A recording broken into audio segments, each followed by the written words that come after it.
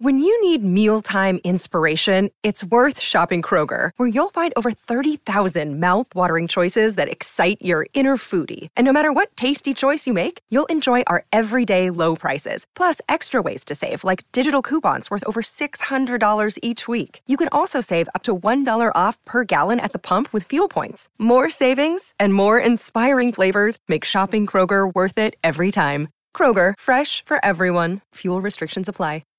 Hey, Dale. Got a new assignment for you. Vacation. Thanks, boss. You mean it? You betcha. Self-care is good for business. Sometimes things just get better, like AT&T. We've invested more than $150 million to grow our wireless network coverage to over 99% of Nebraska. Visit att.com/Nebraska and learn how to get a free smartphone when you switch to AT&T. Coverage not available everywhere. Over 99% coverage based on third-party data. Network investments based on 2018 through 2020 expenditure. This podcast episode is brought to you by Coors Light. These days, everything is go, go, go. It's nonstop hustle all the time. Work, friends, family, expect you to be on 24/7? Well, sometimes you just need to reach for a Coors Light because it's made to chill. Coors Light is cold lagered, cold filtered, and cold packaged. It's as crisp and refreshing as the Colorado Rockies. It is literally made to chill. Coors Light is the one I choose when I need to unwind. So when you want to hit reset, reach for the beer that's made to chill. Get Coors Light in the new look delivered straight to your door with Drizzly or Instacart. Celebrate responsibly. Coors Brewing Company, Golden, Colorado.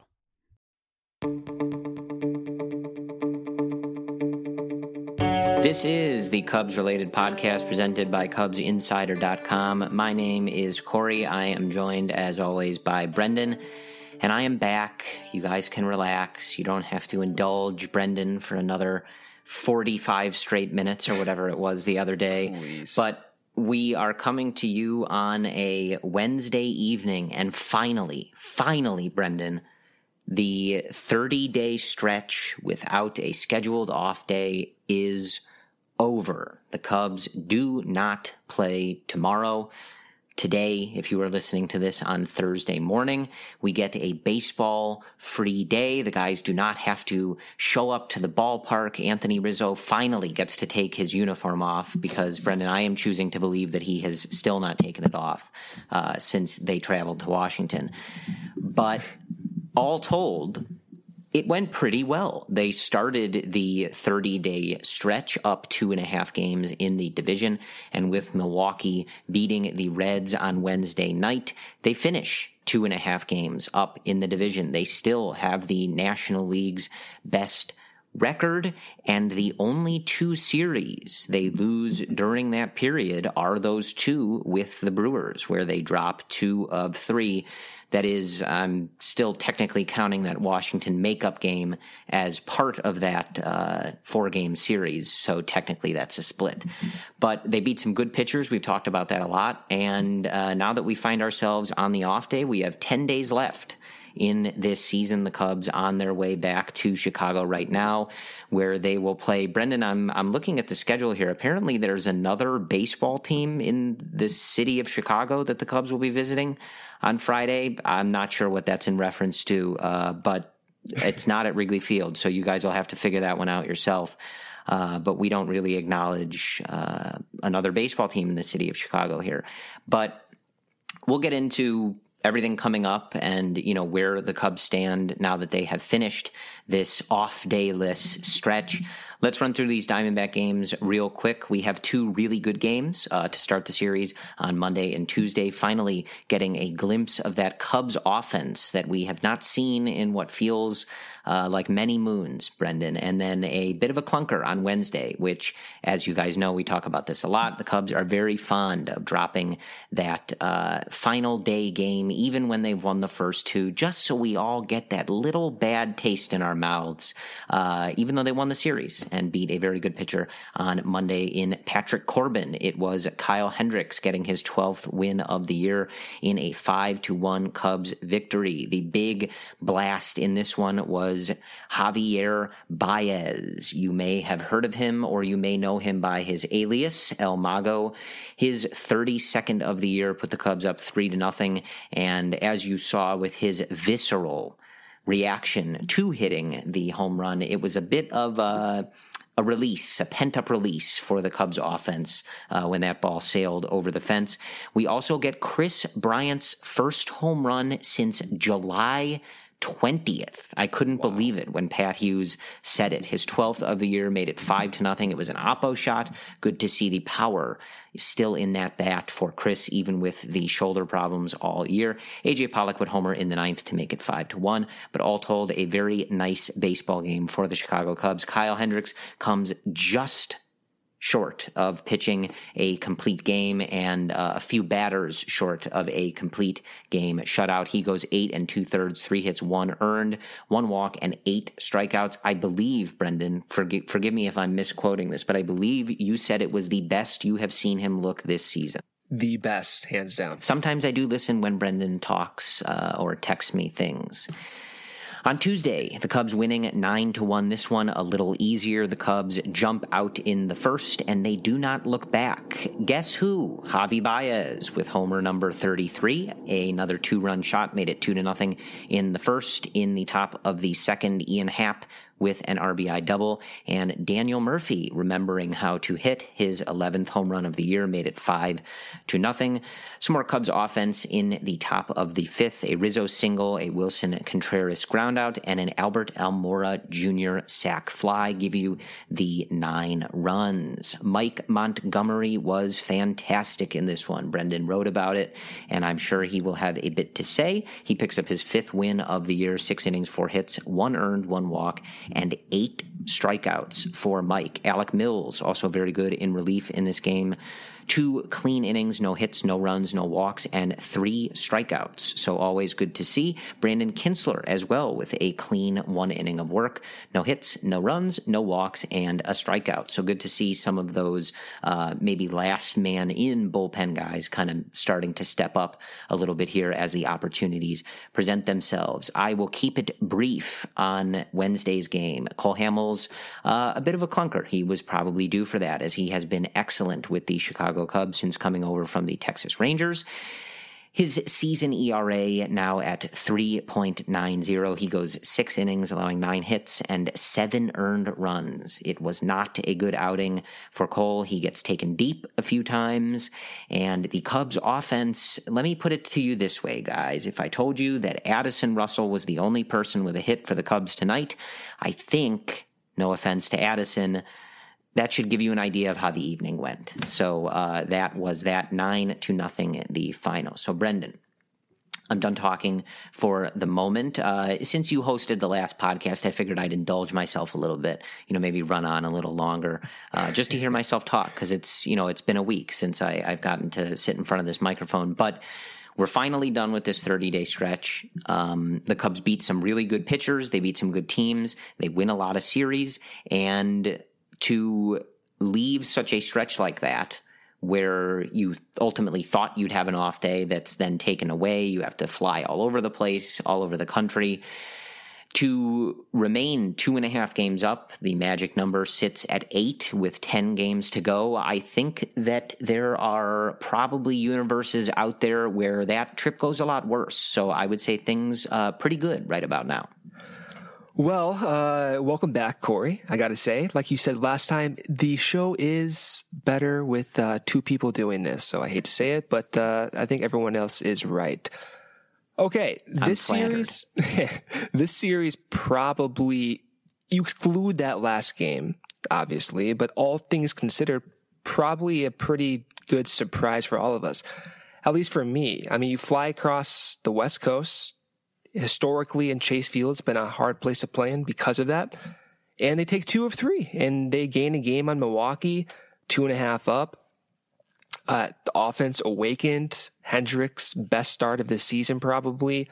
Montgomery continues to impress with his whiffs and the amount of off-speed pitches he's throwing. All things considered, Corey, this is almost an ideal outcome.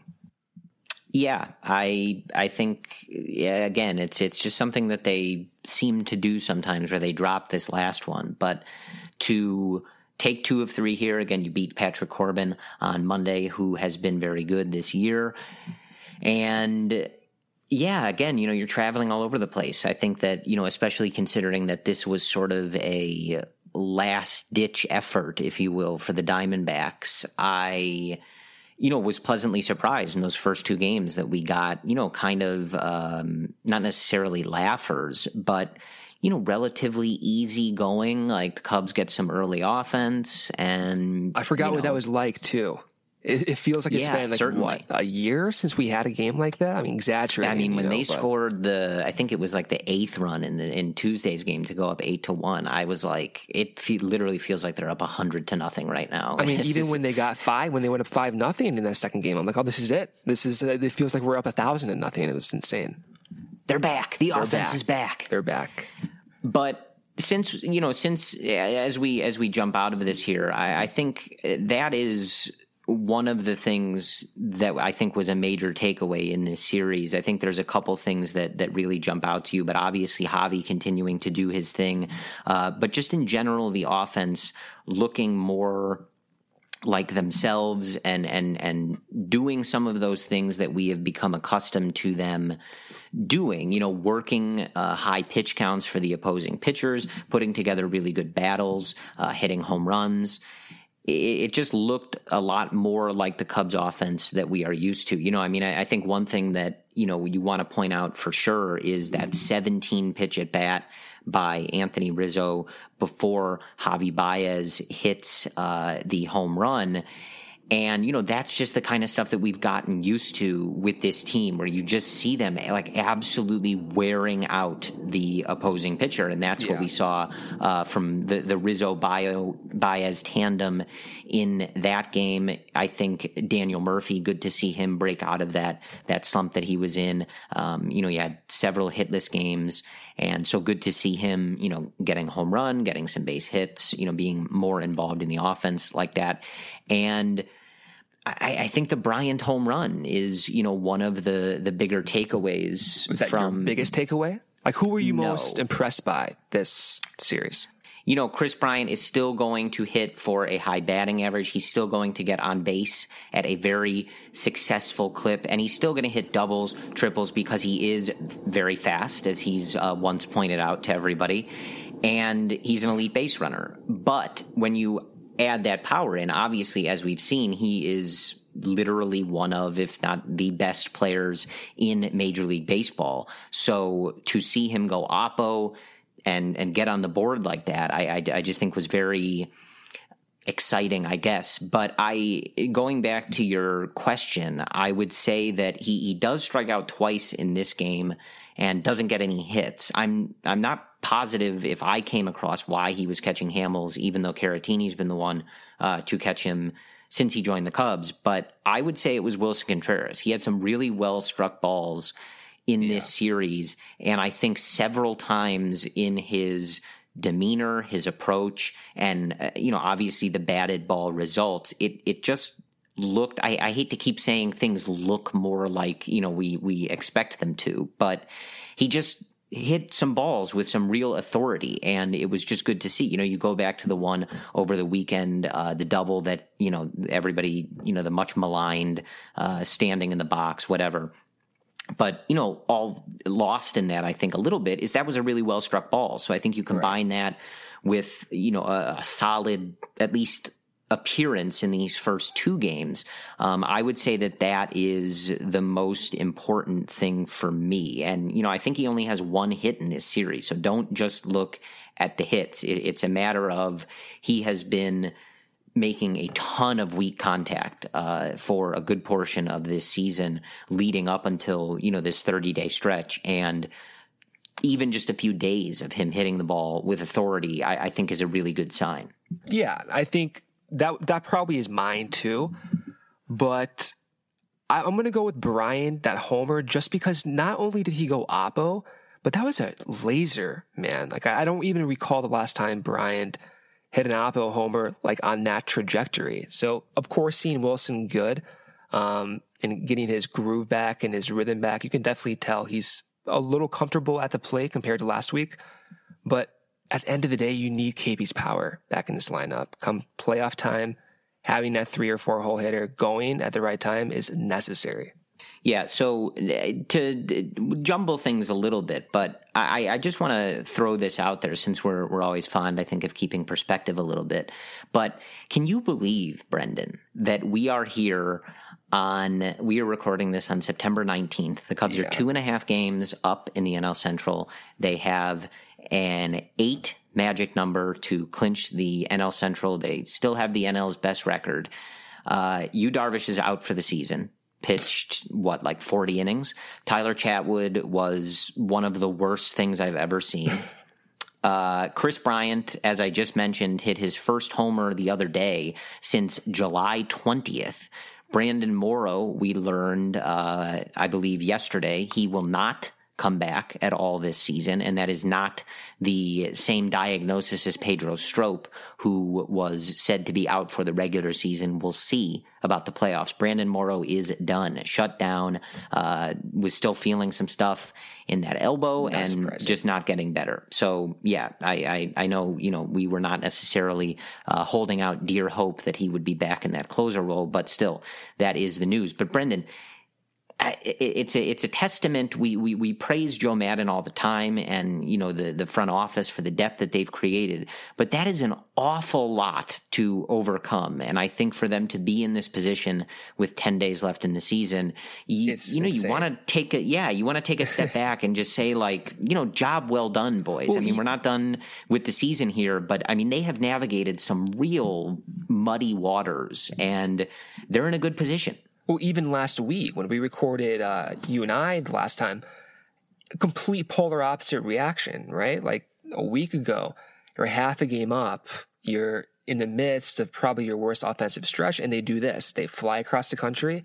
They take 2 of 3 from a team who's also competing for a playoff spot. Like that's impressive. And to show up and to hit like that, things do change in a week. But overall, this team has the best record in the National League. I don't think anyone would have predicted that, just given Chris Bryant only hitting 12 homers.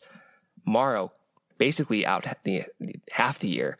Darvish completely gone, right? So, yes, perspective is necessary, and I think it is a testament to how Joe Maddon has managed over the last month, 2 months, getting guys in, getting guys out. Yeah, so I think, since we talked a little bit about Morrow just there, and we talked about Montgomery in his start, I know there was some stuff that you really wanted to dig into with Montgomery from that start, and I think it's a good position to kind of tie it into what his role may be when we hit the postseason, because as there's only 10 days left, you're going to have to start condensing this stuff. And even though he obviously gives you a very good start in this Diamondback series, you're not really thinking you're going to have any starts for him in the postseason. So what were your thoughts on Montgomery in this series, and kind of how does that shape your view of things going forward with him and the bullpen?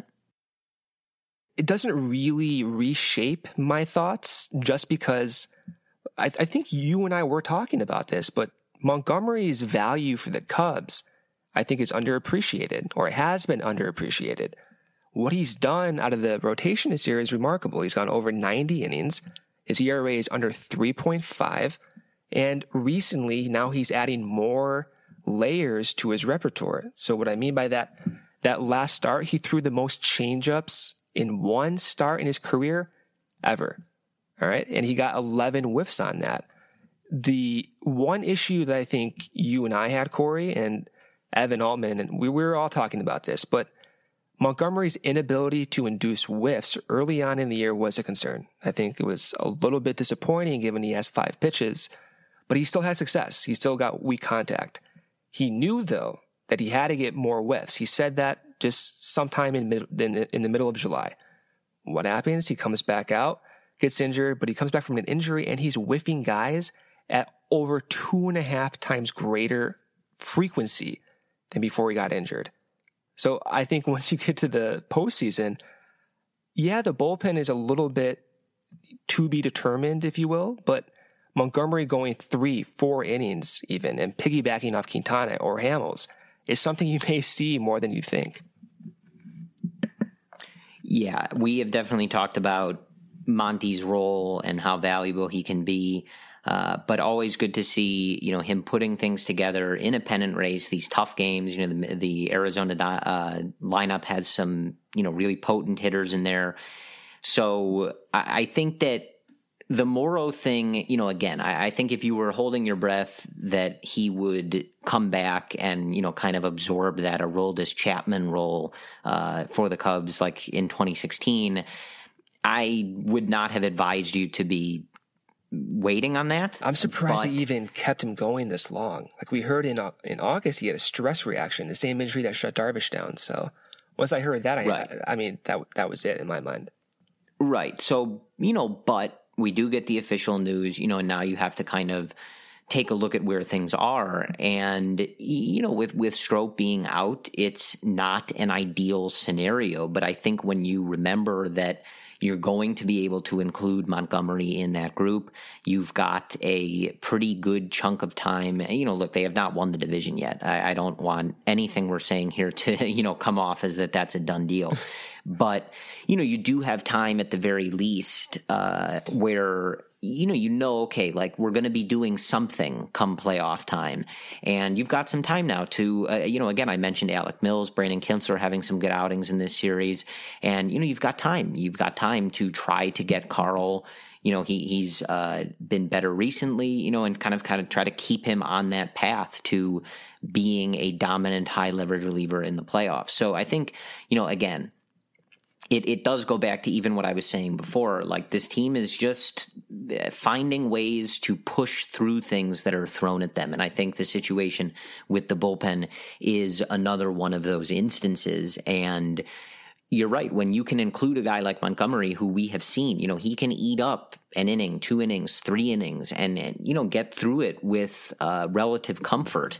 And you can make the argument too that because he started so many more games this year, he's more geared toward those long outings. Whereas 2016 and even last year, like he was used mostly out of the bullpen. So right. You add an extra gear to him that he already had before. Yeah, and I think always good too. Obviously you're hoping it's not the case, but if you do have a blow up start from somebody in the playoffs, you feel comfortable. Like we don't need to turn it over to 8 different guys from the bullpen. Get Monty up and hope he can slow things down a little bit, stop the bleeding, and keep you in the game for a little while. While the offense tries to dig their way back into it. But I think they're going to be fine. The report that we got today was that Strop is working out. He's doing some light throwing off flat ground, and that they have suggested it is possible he is back for 1 or 2 games at the end of the year. Pedro saying himself that he is not going to lie to anyone and that he is only going to come back if he feels physically able to do so. So, look, at the very least, you hope that he's able to get back. If he could have a game or 2 prior to the playoffs, that would be positively that's in splendid. Less than 10 days. If he does it, I mean, my God, that's remarkable. But I would also point out, remember that he got hurt in 2016, tried to come back. And I believe, forgive me if I'm misremembering this, but I believe he was available in series during those playoffs. Yeah, but they just chose not to use him. So, something to keep in mind that even if he is able to, kind of physically get back out there, sometimes you lose those couple weeks. It's tough to ramp things back up to that speed, and just that ability level that you were at before, and Pedro is someone who, is kind of playing at 100 miles an hour all the time, so even if he's not dealing with the injury, we'll have to see if he's able to reach that effectiveness that we saw. But all told, I think, again, now Morrow officially out. We don't really have to toy with that possibility anymore. But I think that they'll be fine. I think they have the guys, the personnel to weather that storm. So this is like a frequent thing now, but in terms of your confidence in the bullpen, given, Strop is out for the year, Morrow's for sure not coming back. Where are you now on a scale of 1 to 10? So if I remember correctly, you were like, what, 8.5 3 weeks ago? I was going to say, I know we were throwing out numbers, but I couldn't remember what it was for. So if it was the bullpen or not. I think it was a bullpen. So I think you were 8.5.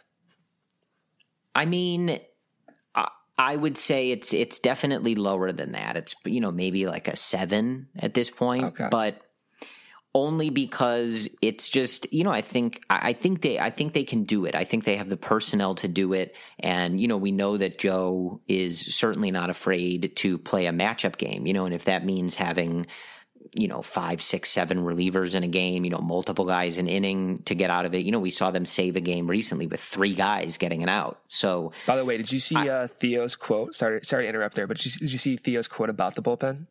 Yes, I think more than applicable here. I mean, more. Yeah. I don't have it up in front of me, but he basically said. Well, while I'm giving my confidence, you can dig it up. Okay. But I think that the issue, the only reason I would bring it down is just that I think Strop was doing a really admirable job in that closer role, had really seemed to get comfortable there, and he has the stuff, I think, to occupy that role. And I think I have to dock the number just because we just don't know how this is going to go. We just don't know who is going to be in what role. It likely is going to be something that changes on a daily basis because, if you're looking at games, Joe has said that right now, there isn't necessarily a closer, and there's going to be games where, depending on where guys' rest is and stuff like that, maybe you need to bring Steve Cishek in to get out of a jam in the 6th inning. And other days you don't, and he's the guy you want to go to in the 9th to protect a, 1 or 2 run lead. So, I think they have the guys to do it, but when you at this point are not going to have someone in there who has kind of been getting practice as the closer for this team for any significant period of time, I think it would be disingenuous to say I'm just as confident. Pedro Strop is really good, and if he's not able to get back in there, it's a major loss. But I think that, especially with those top guys, Chavez, Cishek, Wilson, Edwards, and, whoever else. I mean, Jorge De La Rosa has been playing a big role for this team, so whoever else ends up in that mix, I think they have the group to do it, but it's just going to be about how it all comes together. It's a sequencing thing, man. Like it could work out really well for them, and they're kind of, Joe is able to kind of pick and choose those battles as he wants, and sometimes there's going to be days where you kind of have to use everybody, and the next day you just kind of have to see what happens. So Theo said, quote, "I honestly think the quality of our bullpen is being overlooked. It'd be nice if we could have one of those teams that has the best bullpen ERA in the league. Oh wait, that's us by like a third of a run, and it's more than 1 or 2 guys." So when we look back on this Theo Epstein era, hashtag my president. I mean, my God, Corey, let's go. That's for me, that's up there with the all of our prospects are wearing rings quote from a few years ago. But that sums it up. It really does. And I look back last year, and I said this too, but I keep bringing it up. Now, the Astros, their rotation was probably more reliable than the Cubs is currently, but they had no bullpen. The Astros had 0 bullpen when they won the World Series.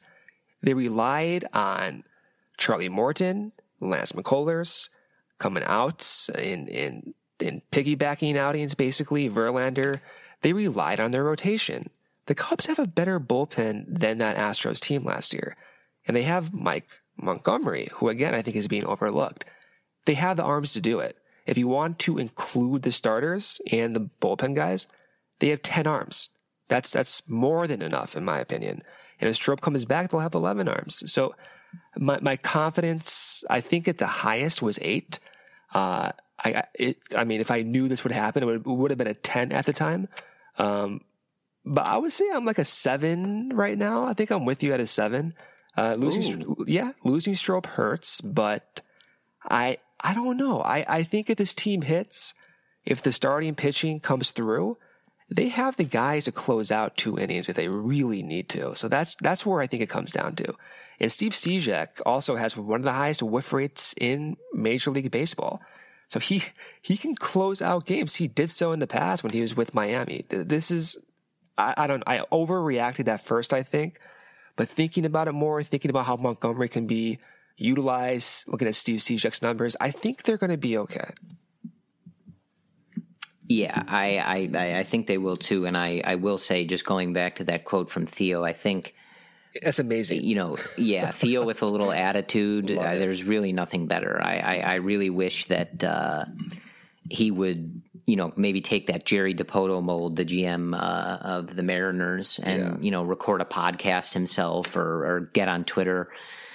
You just know he's got the chops and the sarcasm to, I think, provide some really funny stuff, because, what we get from him just on these radio shows is sometimes just absolute gold. Content. I would say though, I doubt anything tops that Prospects with Rings thing. This one had a little more snark to it. Yeah. But I think that one, how do you beat that? Yeah. Well, he did curse on, WGN when the Cubs won a World Series. So if you want to include, all-time quotes, that probably is it. Yeah, but I think we have to, similar to, dealing with, just general great Cubs quotes, I think you have to separate out the drunken post-game celebration quotes versus just general talking about baseball. No. We can't do that. Look at John Lester's. I think we have to do that, Brendan. What about John Lester's quotes? Why?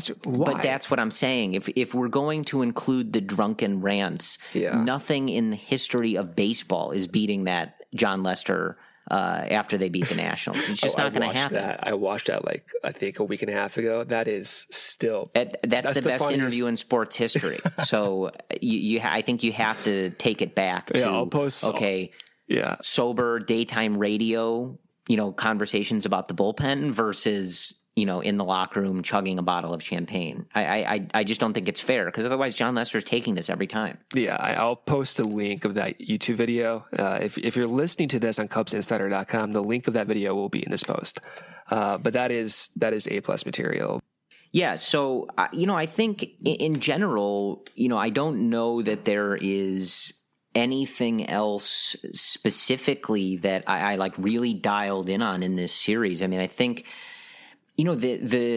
it's you sort of said it a minute ago, Brendan.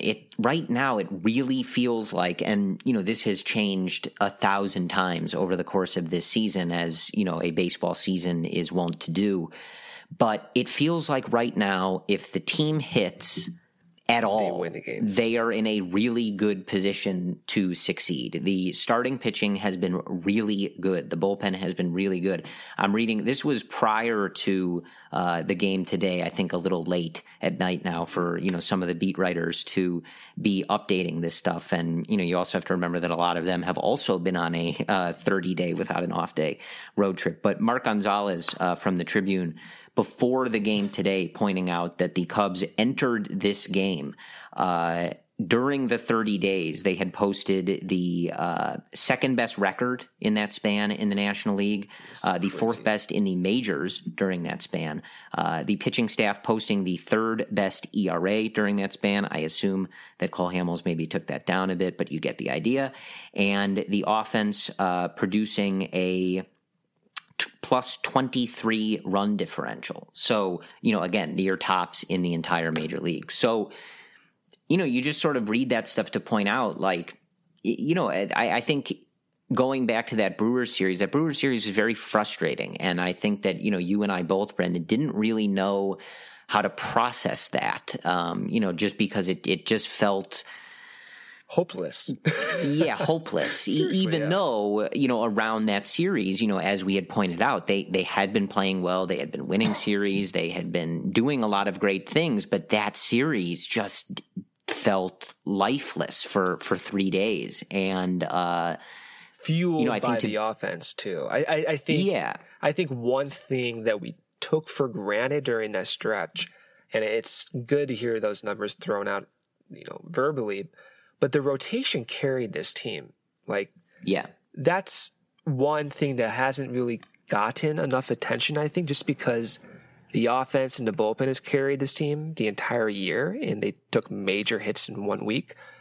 The good thing about this team right now is they could be clicking on all cylinders. And as much beef as our rotation got, even by Fangraphs, who wrote the Cubs have potentially one of the worst rotations they've seen in a while. That's to see them rebound in the last 2 months, to see Hendricks look like his former self, to see Lester, Corey, who's been unstoppable. I mean, really good stuff there. To see Hamels, although he had a little bit of a roughed up game in that Wednesday start, all these guys are performing, and Quintana is finally looking like his former self too. Yeah. And it'll be interesting to see him back on the mound at whatever they're calling that stadium on the south side of Chicago this year. What do they call it? Guaranteed rates, whatever? Guaranteed rate, yeah. Whatever stupid company's paying for the advertising now. But, yeah, I just, we'll see with this offense. I think that, they desperately needed this off day. Part of the thing, too, is, Joe has constantly had to, I don't know, where he would have these lineups, in a perfect world, but you do get the sense basically on a daily basis that, you have to pick and choose somewhere, right? Somebody's got to rest every now and again. So it does just feel like even though, the offense has not been good, for a lot of this stretch, obviously Monday and Tuesday, some very good outputs. It does feel like obviously you can kind of see the effects of having to play so many games without an off day. Obviously Hayward just rejoining the team over the last couple of days after dealing with a hamstring thing. Kyle Schwarber still has not rejoined the team, though he's, supposedly supposed to be available for this White Sox series this weekend.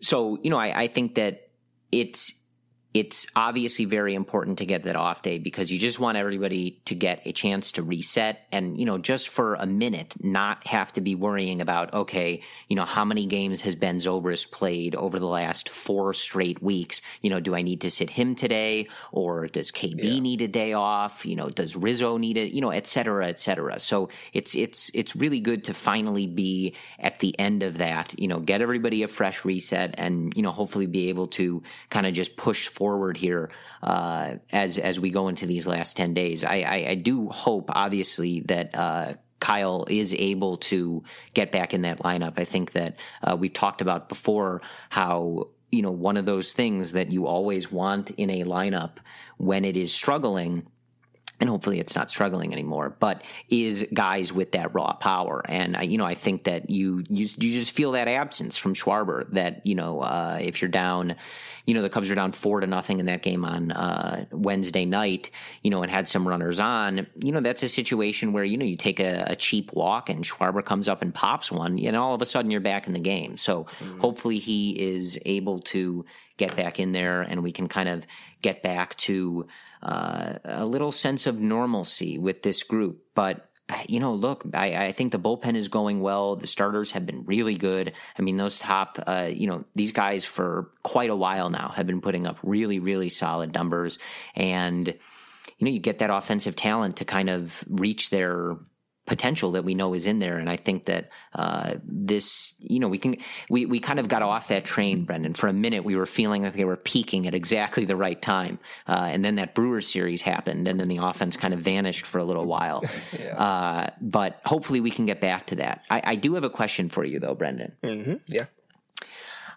I'm wondering if you can explain to me, because I see this bandied about a little bit on the interwebs here, but I'm wondering if you can explain to me why somebody hitting for the cycle twice makes them a more valuable player than somebody else. Because I got to tell you, Brendan, I really can't get my head around it.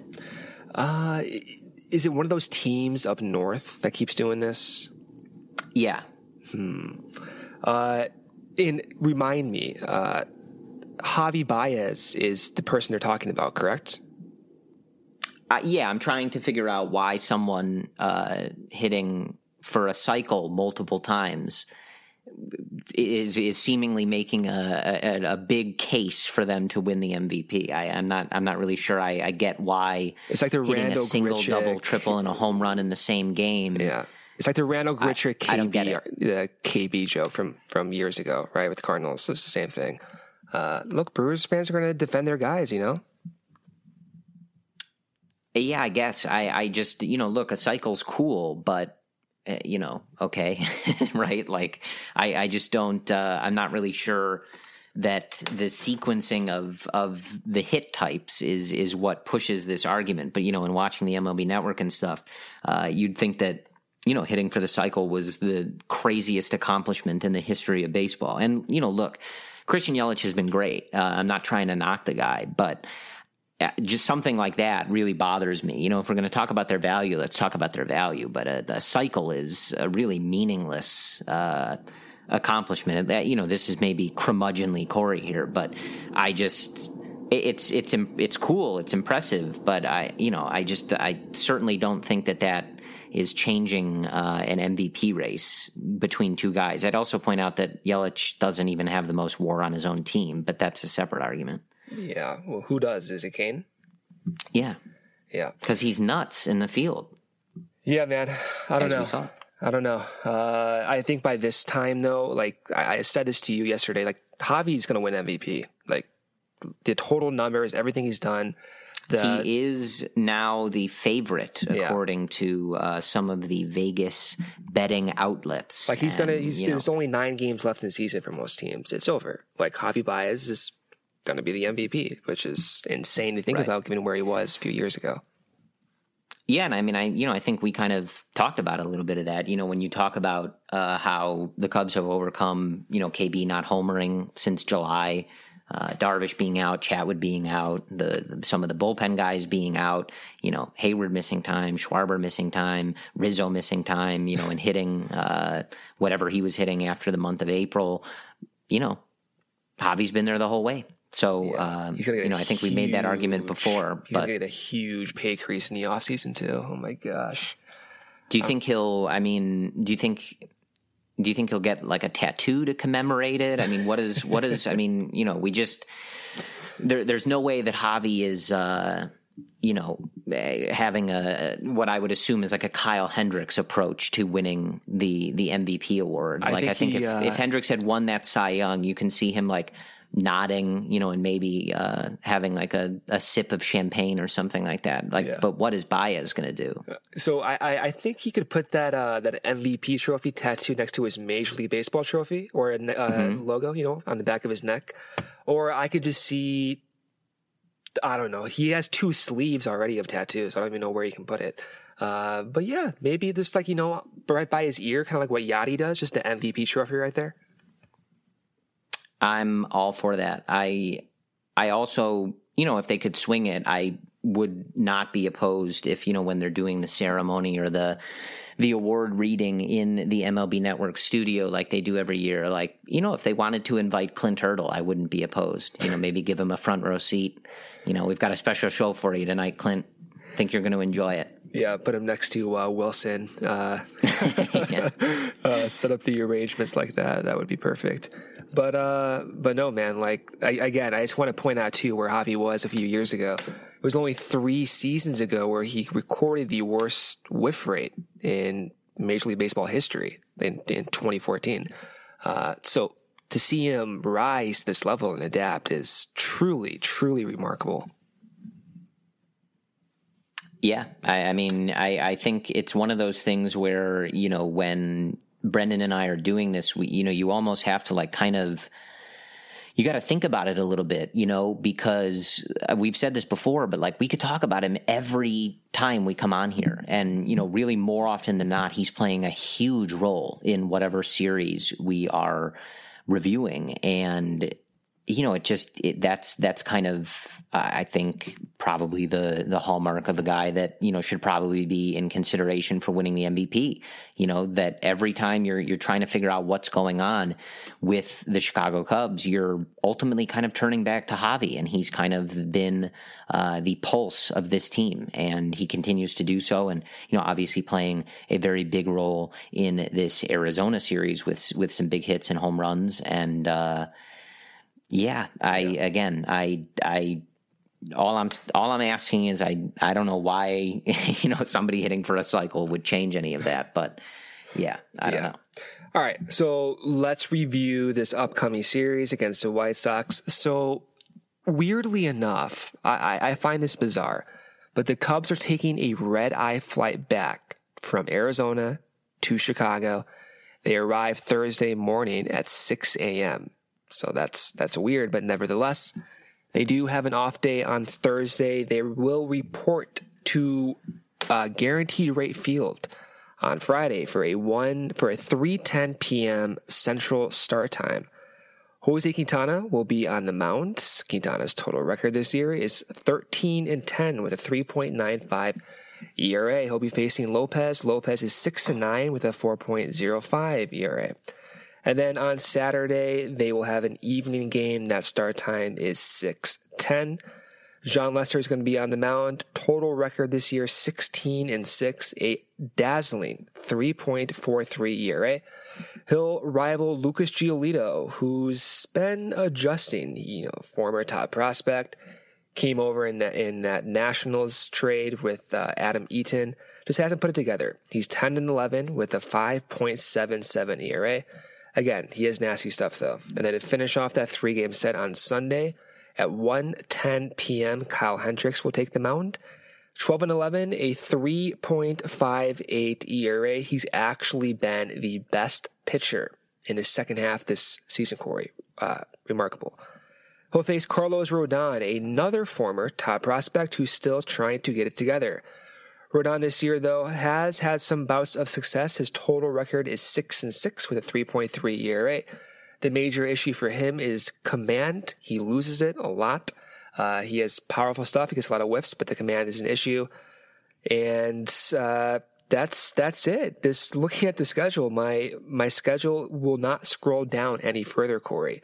This is the first of the 3 remaining series they have, all of which will be in Chicago. So this is where we are. Again, no particular noteworthy trends, in my opinion. It still might be interesting to see how Joe utilizes that bullpen going forward. Of course, seeing Schwarber back in the lineup and Hayward playing more will be nice. Outside of those 2 things, I think it's just everything else is status quo. Keep hitting. And you can still get tickets to that series through SeatGeek. Getting tickets online can be far too complicated with hundreds of sites and varying levels of reliability. It's hard to know who to trust. That's why SeatGeek is the way to go. SeatGeek pulls millions of tickets into one place so you can easily find the seats you want for a price you're willing to pay. There's nothing quite like being there in person, and SeatGeek will get you closer to the action for a great value. I always use SeatGeek to whatever sporting event. I even used it to a music concert last week. I can get tickets the day of. I know they're going to be the cheapest tickets around. I know I can trust them. They're by far the easiest site and place to go to get your tickets. Best of all, our listeners, you guys, get $20 off your first SeatGeek purchase. All you need to do is just download the SeatGeek app and enter promo code CubsRelated today. That's promo code CubsRelated for $20 off your first SeatGeek purchase. SeatGeek, life's an event. We have the tickets. Yeah, I mean, it's pretty simple, I think. The math kind of dictates what we're able to, I think, dial in on in a particular series like this. But the Cubs play 10 more games. They do not have to leave the city of Chicago, so they will be able to sleep in their own beds, get that ample rest, cut down on travel time, etc. And the magic number is 8. So you've got the White Sox, who are not a playoff team, the Pittsburgh Pirates, who are not a playoff team, and the St. Louis Cardinals, who are maybe not a playoff team. We'll see about that. Perhaps the Cubs will have a hand in that, but. At the end of the day, you're playing pretty well. You just survived a real mess of a scheduling system, and I think that speaks volumes to what this team is about, their makeup, their mental character. Did they play perfectly through that stretch? Not necessarily, but they put up some really good numbers in different facets of the game, and you've got an opportunity to take a rest on Thursday. And, then you get to play a bottom-feeding team in Major League Baseball in the White Sox. And then you've got 7 at Wrigley to close things out. So 10 games, a 2.5-game lead. It's pretty simple. It's all about winning. This is where, I think it's been the hashtag for the Cubs since, spring training that they've been running with. And it's, never more true than in the final 10 games of a season, when, half your bullpen is, out for the year. You'll see when they come back, but it's everybody in right now. You've got to find a way to get that combination of your wins and Brewers losses to 8 in these, next 10 days. And that's it.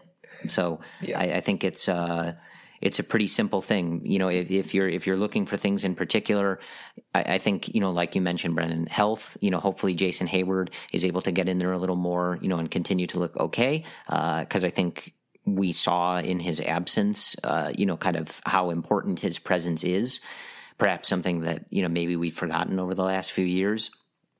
And Schwarber, just get him back in there and get him healthy, so that he's able to provide that pop in the lineup. And then the bullpen, just seeing how Joe's using these guys, how these guys look, and if certain guys, again, like Jorge De La Rosa, are able to continue contributing in such a positive way and, maybe etching out some space for them, as we inch toward the postseason here and wait to see what the deal with Strop is. But yeah, I mean, magic number's 8. Things, lined up that if the Cubs do win this division, they're going to be able to do it at home, which is always fun. So I'd say let's do that, Brendan. Can I throw out a scenario for you? What if? I love it when you do. I know you do. What if by the time the Cardinals come to Wrigley, the Cubs will have clinched the division, but the Cardinals will be fighting for a wild card spot? Do you, A, try to prevent that by playing your guys, or B, sit your guys and put out your B squad despite giving the Cardinals a better opportunity to make that playoff spot, to win that wild card game, ultimately potentially facing you in the division series? What do you do? Well, I'm always fond, Brendan, of ending the Cardinals season, and it would be especially delicious to do it 2 years in a row, while having already won the division that they also play in. That said, I don't like playing those games. I learned to stop doing that, I believe, in, I want to say it was 2008. I think 2008. I did not want to face, I don't remember if it was the Mets, man. I'm blanking on it now. Dodgers? But the Cubs ended up with the Dodgers, and it did not go well. So that, I just remember... Yeah, I remember it too. And I think the Cubs had a hand in that too. They might have done exactly what you're saying, where they didn't play who they should have against the Mets. I don't know. But that was when I learned, you know what? Just show up and play. Worry about who you have to play when they show up at the ballpark. But I don't like to get ahead of myself like that. Because for instance, right now you'd look at the field and say, okay, the team I least want to play is the LA Dodgers. Then if the Braves beat them in that first round and you've got the Braves, you'd feel like a pretty big idiot if you were like, oh, whew, thank goodness it's the Braves, right? So I don't play those games. Like I said, though, the novelty of winning the division again, while also eliminating the Cardinals again, is a special kind of something. And, I think would just continue to kind of... There's already a few cherries on top of that sundae, but, you just keep adding them with how the Cubs have kind of had the dominance in that rivalry over the last few years since 2015. I wonder if Cole Hamels would call that one a rivalry. Yeah, I think he would. Although even when the Cubs do travel to St. Louis, they still travel pretty well there. But I'll default to Cole. So... Just to clarify, you would sit your guys against the Cardinals in the last week if that were to happen? No. No. I think I said do what you want to do from your perspective. Let's put it that way. What does that mean, though? If Joe wants to get the guys rest, then get the guys rest. But I'm not doing it. Such a cop-out answer. I'm not doing it. No, it's not a cop-out. It's how I would do it. I'm not doing anything with the Cardinals in mind. I'm thinking about my own team and what I need to do to get those guys ready for the playoffs. Okay, that's fair. One last note here, too, before we sign off. I do want to point out, Murphy had a good series, too, against the Diamondbacks. And beforehand, we haven't really talked about this that much, but his overall numbers since joining the Cubs were good for the first week. Since then, I mean, amongst the worst in the entire league for offensive production. So I thought he hit the ball pretty well against the Diamondbacks. He had that homer. He was spraying line drives left to right, some of which were caught, but still good to see. Yeah, I definitely think so. You know, and one of those guys where it's unfortunate that, I mean, well, I don't know if it's unfortunate, but it's just one of those things where if he doesn't hit, his value takes, you know, basically a total nosedive because he's a terrible defender and base runner. So, you know, you don't want to, I think, be over analyzing someone like that, you know, when they go into a little bit of a slump. But with Murphy, it's just one of those things where it's like, dude, you kind of have to hit all the time. Yeah, you can't afford it. You know, you're not really afforded the opportunity to get into slumps here because you just don't bring it in those other facets of the game. So I think that's kind of why that gets parsed up a little bit. But yeah, so I think that is about all we have for you. It's that time of year, folks. I mean, it's when you guys are listening to this, it's September 20th. The Chicago Cubs are in first place in the National League Central. And, you know, with 10 games left, we are on a collision course for another postseason berth. And hopefully the Cubs are able to lock up that NL Central title within, obviously, the next 10 days, because that's when they would have to do that. So I hope that, you guys are able to enjoy the off day. To be honest with you, I always, you know, as we've gone through this 30-day stretch, I very much want them to get the rest. Doesn't mean I won't be, you know, a little, what's the word, Brendan? Melancholy, I suppose, without Cubs baseball for a day. I'm glad. Are you kidding me? I need this time off for my own stress. Well, you always need time off. It would be easier for you if they never played. So it's true. I mean, I wish they would have just like hung it up after the Wonder World Series. After that, just ended. You know, my dad said that to me on the phone today. That's so funny that you say that. Wow. He really said that because he said he was talking about something and how, you know, it was possible that it's annoying to have things scheduled, you know, as a joke in October, right? Because, you know, of course, what if it lines up with Cubs baseball? And he brought it up like, yeah, man, like if Ricketts had just sort of said, all right, we're done here. Like the franchise is over now in 2016, he'd be like, you know, I would have been all right with it, you know? Oh, your dad sounds like a very smart guy, Corey. Well, you know, he's older than us, Brendan, so he's lived through some more of those pre-2015 Cubs moments than we have. I believe he was carrying around the newspaper from the 1984 season in his wallet until I don't remember when he got rid of it. I think he planned to get rid of it in 2003, which I think is basically exactly how that story would go, right? Like they're up 3-2. He's thinking, finally, I'm going to shed this weight. I'm going to take it out of my wallet. I've had it in there for 20 years. Yeah. I don't think that happened. I don't know if he kept it until. I don't know. I don't know if he kept it, and I don't know if he kept it until 2016. I think 2003 was a tough one. I think for a lot of those people that had lived through a few of those, that was kind of another difficult one to swallow. Do you have one of those things where you're like, oh, I'm not going to throw this away or do this until the Cubs win the World Series? Do you have anything like that? So I would say I'd have to think about that, but the only thing that I can really remember off the top of my head, and this is the honest truth here, I would not listen to, and I would turn it off as quickly as I possibly could, the song "We Are the Champions" for I couldn't even tell you how long. And I listened to it for the first time in the car back from Cleveland after they won Game 7 of the World Series.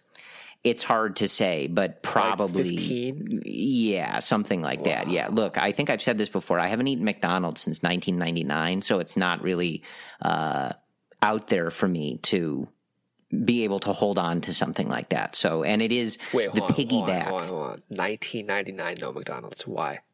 This isn't technically Cubs related, so I'm not going to delve into it too much. We're breaking our own rule here. And there's no reason. I just started, and after 6 months, I was like, oh, it's been 6 months. Oh, it's been 2 years. Oh, it's been a decade. And here we are. So I don't know. Okay. I have like 3 days a week. But yeah, go ahead. Yeah, so no, We Are the Champions is the only one. I was saving it for when the Cubs won the World Series. So for those of you guys that know the song, it does piggyback We Will Rock You. It's the same song, basically. It just goes, I would listen to We Will Rock You, but then when it would transition into We Are the Champions, I would turn it off. That's the perfect Mike Montgomery walkout song. He piggybacks, he wins the championship, Mm-hmm. I dig it. You like it, right? That's good. Yeah. Sometimes you're creative. All right. Yeah, that's all I got. I like that, a little rap session here at the end of the podcast where, we're still on the Cubs, but I'm getting a little more random there for you. Now you guys know I don't eat McDonald's, if that's relevant to you. But anyway, the baseball team that we're talking about. I hope you guys enjoy the off day. Brendan and I are going to try, though I'm sure, as you guys know, Brendan will find something to obsess over, some, injury report he doesn't like, or somebody sitting with poor posture or something along those lines. All fair critiques too, to be honest. Yeah, he'll manage to work himself into a tizzy for it. So he won't relax on this off day for the first time in 30 days. But I hope you guys do. And let's all just get in that headspace that, when the Cubs pick it up on Friday, there's really no downtime here. If the Cubs win the division, there will be, probably a couple off days before the NLDS starts. But really, once Friday comes around, folks, it is go time. It is that final stretch of the season. There are no more regular season off days, and we are headed toward the postseason and October baseball. But I think that is all that we have for you here. Again, kudos to the Chicago Cubs for an 18-11 effort during this 30-day stretch without an off day. They really earned this one. They beat some good teams. They beat some good pitchers. And they put up a lot of fight in a tough stretch that I think would have, maybe withered some other teams. We've seen a lot of teams, even just in this last month here, fade away from the playoff race. The Arizona Diamondbacks being one of those teams under much less duress than we have seen the Chicago Cubs with the schedule and injuries. So again, just big kudos to the entire team. Just a really great effort, and I think a stretch of baseball where ultimately, you're hopefully proud to be a fan of theirs and have those guys representing you. They did their best to lay it all on the line. So enjoy the off day. I hope Anthony Rizzo is. I don't think they're back from Arizona as we're recording this, but I hope that when you guys are listening to this, Rizzo, KB, Javi, etc. Obviously John Lester, but he doesn't need the rest. He's fine. Are nestled in their beds and relaxing at home. And we will talk to you guys after the Cubs finish on the south side of Chicago with the Chicago White Sox in what is Hawk Harrelson's final broadcasts of his career. See ya. Hawk, not going to miss you. He gone. Let the door hit you on the way out. I don't care. Just get out of here, please. What a gift that is in this season. But anyway, we'll talk to you guys on Sunday after the Cubs and White Sox finish things up. In the meantime, this has been the Cubs-related podcast presented by CubsInsider.com. As always, we record twice a week before and after every series. We will give you a more concrete schedule of playoff broadcasting when it is appropriate to do so, but we will keep you up to date with that.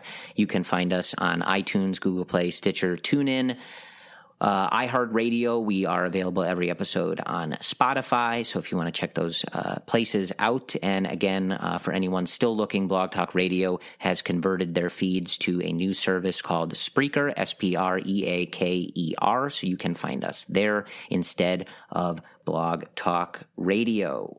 Again, we will talk to you guys on Sunday. We thank you very much for listening to us as always, and go Cubs. There's great news during the pandemic. The new HyperMax oxygen system is here. Doctor-approved, clinically tested, at-home oxygen for improved health, fitness, and especially your immunity. Go to hypermaxoxygen.com. See how 300% more oxygen purity works wonders in only 15 short minutes. You're home anyway, so why not build your immunity and much more? hypermaxoxygen.com. That's hypermaxoxygen.com.